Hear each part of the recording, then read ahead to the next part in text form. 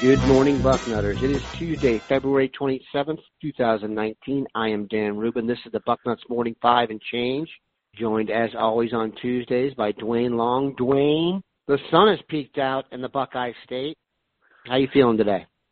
Hey, we're starting spring practice next week, so I'm more excited about this spring. Last spring, I was excited. We had the quarterback derby. We've got so many changes. I mean, the entire program has changed now. So I am super excited about spring. Let's hope Mother Nature cooperates, gets us a lot of outdoor practices, which means a lot of outdoor photography, which means a lot of Buckeye visions for the fans. But today we are going to talk about the news, and it's big. Jonah Jackson, Rutgers transfer offensive lineman, highly coveted, visited Ohio State, Oklahoma, and Texas. Number one off-season transfer priority for the Buckeyes once they had Justin Fields in the bag. Has opted to attend Ohio State. He announced it yesterday. This is a big pickup. Ohio State needed help on the offensive line. Jackson is expected to be a plug-and-play starter. For those of you that have the boarding house and have followed the coverage, you know that he's been told he can play left guard or center. It is our belief they'd rather have him at left guard. So we're going to break this down in totality here. First, Jonah Jackson as a player. What are the Buckeyes getting? Oh, they're getting a really solid veteran starter. This is a Big Ten guy. He was highly regarded. I mean, when you watch him on film, this is just a solid guy. We are replacing 4 offensive linemen. Now, for me, I think center. I have never been really convinced about Myers as a center, and the other guys are just a little young. You don't want Matthew Jones, who has not been played center. I mean, he just hasn't. Or Harry Miller, who I believe is a future NFL first rounder. But you don't want youth at center. This is a guy who's making all the line calls. And you want a veteran in there if you can get it. Even if he hasn't played center, play somewhere on the offensive line, and be familiar with it. So, this gives us time to develop a couple of really outstanding prospects at center. So I'm thinking center. Okay, you're thinking center. That's clear. But the general consensus on the intelligence is that he will be at left guard and that Josh Myers will be at center. Let's take a look at what we think. Let's just assume then that Jackson goes in at left guard, given that's the consensus. It may ultimately be that he changes back to what you think is best. That wouldn't surprise me. But I think left to right now they're going Thayer Mumford at left tackle, who, by the way, will be the highest drafted offensive lineman of this group as of right now. Left guard, Jonah Jackson. Center, Josh Myers. Right guard, I'll get back to. Right tackle, Nicholas Petit-Frere, possibly, or Joshua Alabi. I know you're a big fan. What do you think this will do at right guard? Hold on one sec. What do you think this does at right guard? We'll get to Petit-Frere and Alabi. But at right guard, do you believe it'll be Wyatt Davis or Brandon Bowen? Well, I mean, Bowen won the job, but Wyatt Davis really played well at the end of the year when they gave him the opportunity. One of the things that really bothered us about last year's staff was their unwillingness to let younger guys play. It's just ridiculous. When we were struggling there, Knox was getting physically dominated. We watched it game in and game out, Dan. He was just not the best option. And when Davis got in there, even if he did make some mistakes, he wasn't getting physically knocked around. He was hanging tough and winning. Just you just want to sit here and sumo. Yeah, come on, let's do this. You're not going to move me. And if a guy's a little bit quicker, he's got a little bit more advanced technique across from him. That happened on a few occasions, but not to where you were like, okay, this guy's not ready. We never got there with him. And go with the younger guy.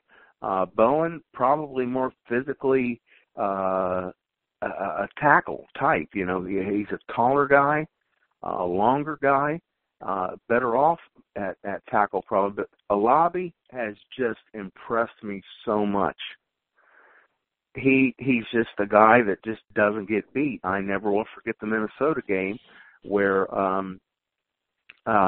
Prince was getting destroyed. I can't remember the kid's name from Minnesota who was just toying with him. Well, sometimes they lined him up. That was a game where Mumford had been hurt. So Alabi was at left tackle. He never beat him once. A guy who was just destroying the more advanced, more experienced guy in Prince. Alabi handled him every time they decided to line him up over there. It's like, why are you doing this? You're not beating the left tackle. Go over there and get on Prince and get in the backfield. So that never made sense to me. But, yeah, I really believe in Alabi. And what happens, you know, let Wyatt and Bowen fight it out at right guard. That's a good thing to have. And, you know, you can take the other one, and he's your sixth man. He's the guy that's going to come in and play either guard position whenever you need it. So it's a good thing to have. So just to get this on the record, do you think Joshua Alabi will beat out Nicholas Petit-Frere at right tackle? I don't know if it's so much beat him out. I'm still concerned when we saw numbers that Ohio State put out. These weren't something that you know, we just stumbled across. These were Ohio State numbers. 272 pounds. I hope that was a number from way back. He can't play right tackle at 272 pounds. He can't play left tackle at 272 pounds. Usually right tackle is the biggest, baddest dude on the line. I believe he is the future. I believe he's as talented as an offensive lineman as we've brought into the program in years. But he's got to add the weight. He was always a light guy. At 272 pounds, I just don't think that's a number that you can have. He's going to get pushed around a lot as a right tackle. Another impressive thing about this is I know it shows that they can fix the offensive line, but Ryan Day has now attracted the number one quarterback transfer they had on their board from Georgia, the number one offensive line transfer they had on their board from Rutgers. They managed to flip Zach Harrison to the Buckeyes in the last week. They went after the Hawaiian Enoch Mahai and got him. What does this tell you early on about the fear that Ohio State wasn't going to be able to attract talent at the Urban Meyer level? But Ryan Day has really made a strong impression to start off here. Well, the results speak for themselves, Dan. You just stated it. I don't believe we were going to get Zach Harrison. I doubt you thought we were going to get Zach Harrison in the end there. No, I did not. And I don't know anybody who was absolutely certain. Bill Kurlick knew what was going on with Harrison better than anybody in the business, and he kept his crystal ball on him, but I don't think he was convinced completely at the end that we were going to get Zach Harrison. Day pulled that in. And look at how he held this class together, this Urban Meyer recruited class. He held it together, and we ended up with a solid class and a class that isn't a great class overall. A lot of positions just weren't up to what you expect. High school football recruiting. But he held it together. It's a good, solid class. And he held it together. This is a guy that's been head coach for 3 games. And he's a relative unknown to most anybody outside of Ohio State. I mean, he's known as more of a pro guy. And look what he's doing now with the 2020 class, which is a much better class. Off to a great start with them. Bucks had a couple of great football players on campus this past weekend. So a couple of guys that are, you know, early offer guys that are committable offers. So I'm super impressed with him, and wait until he puts his product on the field and the players get to see him and see that this is still Ohio State. We're not, nothing's changed. We're still going to be a team that is going to be a threat to compete for the national championship every year. And he's done it his way. He changed the staff up. Urban has built and added on to the legacy here, but I don't feel like he's doing this on Urban Meyer fumes and promising stuff that's bygone. He's got the future set up for them. Speaking of the future, the NFL Scouting Combine starts tomorrow in Indianapolis. 10 Buckeyes are set to attend. If you'd like the most comprehensive preview possible, we did a Bucknuts Draftcast over the weekend with Dane Brugler of The Athletic. I am not kidding. Dane Brugler is as good on the NFL draft as anybody is at anything else. You cannot get a more comprehensive preview than what Dane offered us up. But let's talk about it a little bit. The biggest thing to see this week is something you won't see at all, and that will be the medical evaluation for Nick Bosa. Should it go smoothly, he's expected to be the number 1 overall pick, and then we'll see the rest of the dudes perform as well. If there is a Buckeye that will go to the Combine and possibly fool everybody with their athleticism, who do you think it will be? I have to go with the guy that just lit up the Senior Bowl, and that's Terry McLaurin. He just put on a show. I think he's going to run better than people think he's going to run, and that right there is just going to solidify the fact it's just not a great receiver draft. So I think he's got the chance to make a big change in his life financially. If he runs well, he needs to test well. He needs to catch the ball in drills. That's going to be everything. And if he does that, it just solidifies what he established in the Senior Bowl. It's going to send the scouts back to look at the film some more. We played a lot of receivers. That's why he didn't really stand out as much. He just wasn't have that many balls thrown to him. But when he did get the ball in his hands, he made things happen. And I think that's the one thing they're going to notice.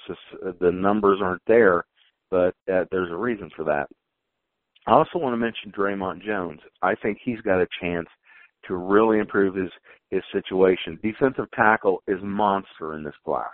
It's just, I've said the 2016 defensive tackle class coming out of high school was the best defensive tackle class I've ever seen, one of the great classes by position that I've ever seen, and it's showing up in this draft. It's a monster class. But here's the thing. Lost a key element. Is it Jeffrey or Jeremy Simmons from Mississippi State? He was Jeffrey. Okay. He was a monster. I don't know, because he's stuck down there, we didn't see Mississippi State. If you watch his film, you're going, oh, my Lord, how did he end up at Mississippi State? This is a guy that should have been at Alabama or LSU or Georgia, not Mississippi State. But he's just a monster. His injury opens up the draft a little bit. Everybody moves up a slot. That could really, there's always been a question of whether Jones is a first or second rounder. Most are saying second round now, but that had everything to do with the depth at the position. He goes and performs well. He's going to do great in the interviews. He's just a great kid. I think that he is the one who could benefit the most from Simmons likely falling out of the first round with the injury. Simmons did not attend one of those schools because there is a domestic violence incident from his high school on video. So he was not even invited to the Combine, though you're right, he was rocketing up the boards because people in the NFL don't really care about that crap, and he would have been picked probably in the top 10. But, yes, he blew his knee out during training, so that definitely helps Draymond Jones.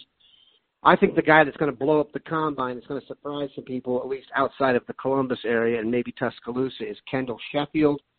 Keep in mind, when you're in street clothes, when you're wearing spandex, it's a track meet.